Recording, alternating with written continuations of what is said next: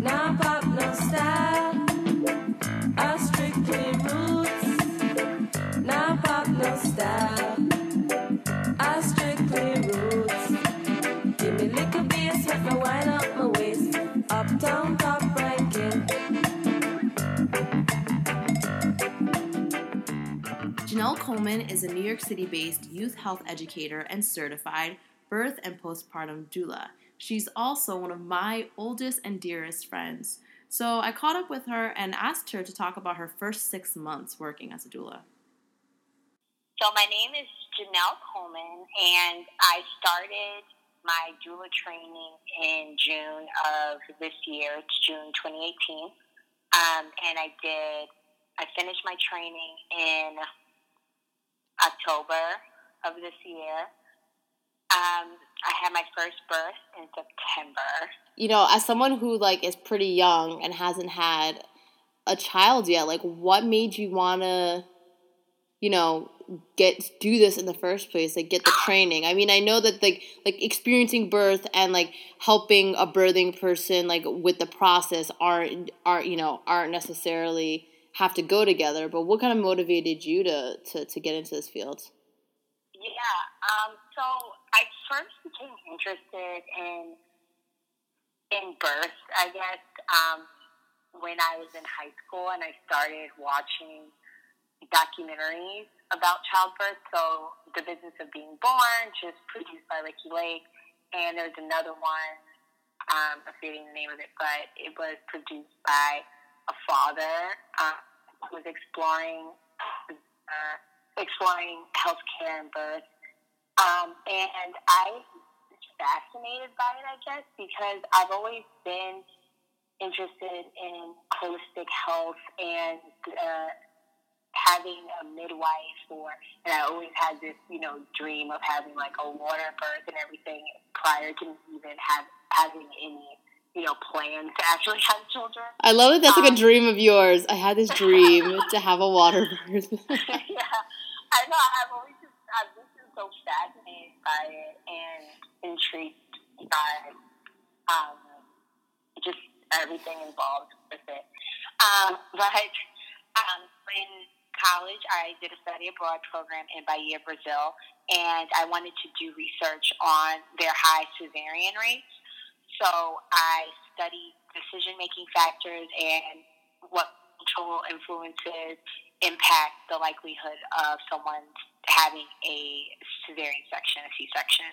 So fast forward, I finally decided to take the plunge and do a doula program. I was just re-inspired by a fellow alum from my high school, and his wife is a doula, and I actually met with her, and I just felt like it was the perfect time. Do you think that as someone who hasn't experienced pregnancy or birth, like giving birth, how do you think that shapes how you approach your own practice with the people that you work with? Yeah, I think so. I think that's also something that's been in the forefront of my mind when prior to entering this work, or even now that I'm in it, that people will feel like, oh, well, you're young, you don't have children, what do you think about this? But the reality is, a lot of people trust, men to be a part of their birth experience, right? A lot of men who are OBs, people with, male anatomy who are OBGYNs, and no one says oh, well, people may say that, but there are people who, they have high ratings and they're trusted, but they don't have the anatomy to have children, right? So even if they have a partner who's had children, they still will never experience birth, and they're so trusted. But yet people are well, you don't, if you don't have children, I don't want to hear what you have to say. And it's just so interesting, historically, we're so trusting of men in their opinions of what we should do with our bodies. But yet, a young woman it's questionable. And so that's, my defense when I'm, feeling that imposter syndrome thinking, or, feeling, or that being a a point of my insecurity. I'm just like, okay, you've been trusting people who just physically are unable to have children. Like, yeah, I don't have children, but I have the skills as far as like caring about the birth outcomes and being an advocate and a support. And I'm also, because I don't have children, I won't be able to be like, well, this is how I did it, you know? So I'm completely looking at someone's, you know, their own story, their own values, and I don't have my own bias from my own experience. And of course, there's value in that as well, but like from my own perspective. Is there anything else that you wanna say that we haven't talked about, covered?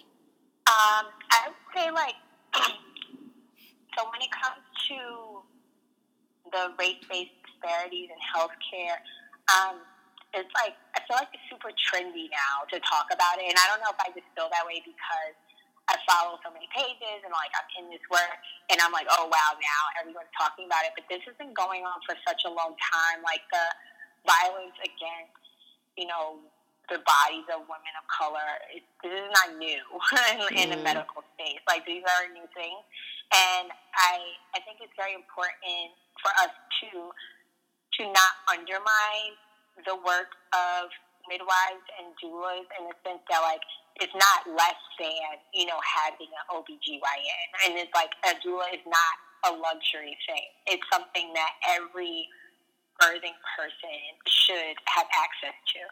So if you know someone who's pregnant, I would say definitely encourage them to get a doula if that's not in their birth plan, and if they're like, oh well, it's too expensive, you know, there are doulas who are independent. They're not in like a larger collective, and of course there are great collectives who offer sliding fees, but there are new doulas like myself who aren't like, oh, I need to, you know, charge this high fee. You know, there are people who want to experience, or people who are a part of their practice is offering services to lower income families. And so I think that we just in general need to advocate for this being just a part of the birthing experience. It's not like, it's not an option really. And this is like for any family who's bringing a baby into this world. The support is so necessary, and it's not new. Like doulas are not new, midwives are not new. Like having people to support you and advocate for you in a birthing space, even if you are having a birth in your own home. I mean, you mentioned the trendiness part and the fact that, you know, doula care and midwifery isn't new. Like, what do you think it is about this moment right now that has, like, spawned, I think, sort of like a resurgence, I guess, in public visibility of doula care? What is it about this moment that has made it more visible? Or maybe I don't know, maybe it's more visible to me, you know? I don't know if it's anything new. It's definitely more visible because of now it's like in, you know, as far as from a political standpoint, the politicians who are actively being involved in their, you know, New York Times articles and articles across blogs and magazines and everything that are focusing on the maternal mortality crisis, because it's like, oh, like we're in this country that is supposed to have all this money and like advanced technology and everything, but yet women are dying from childbirth more than like quote unquote less developed countries. Awareness is there and people are shocked and confused.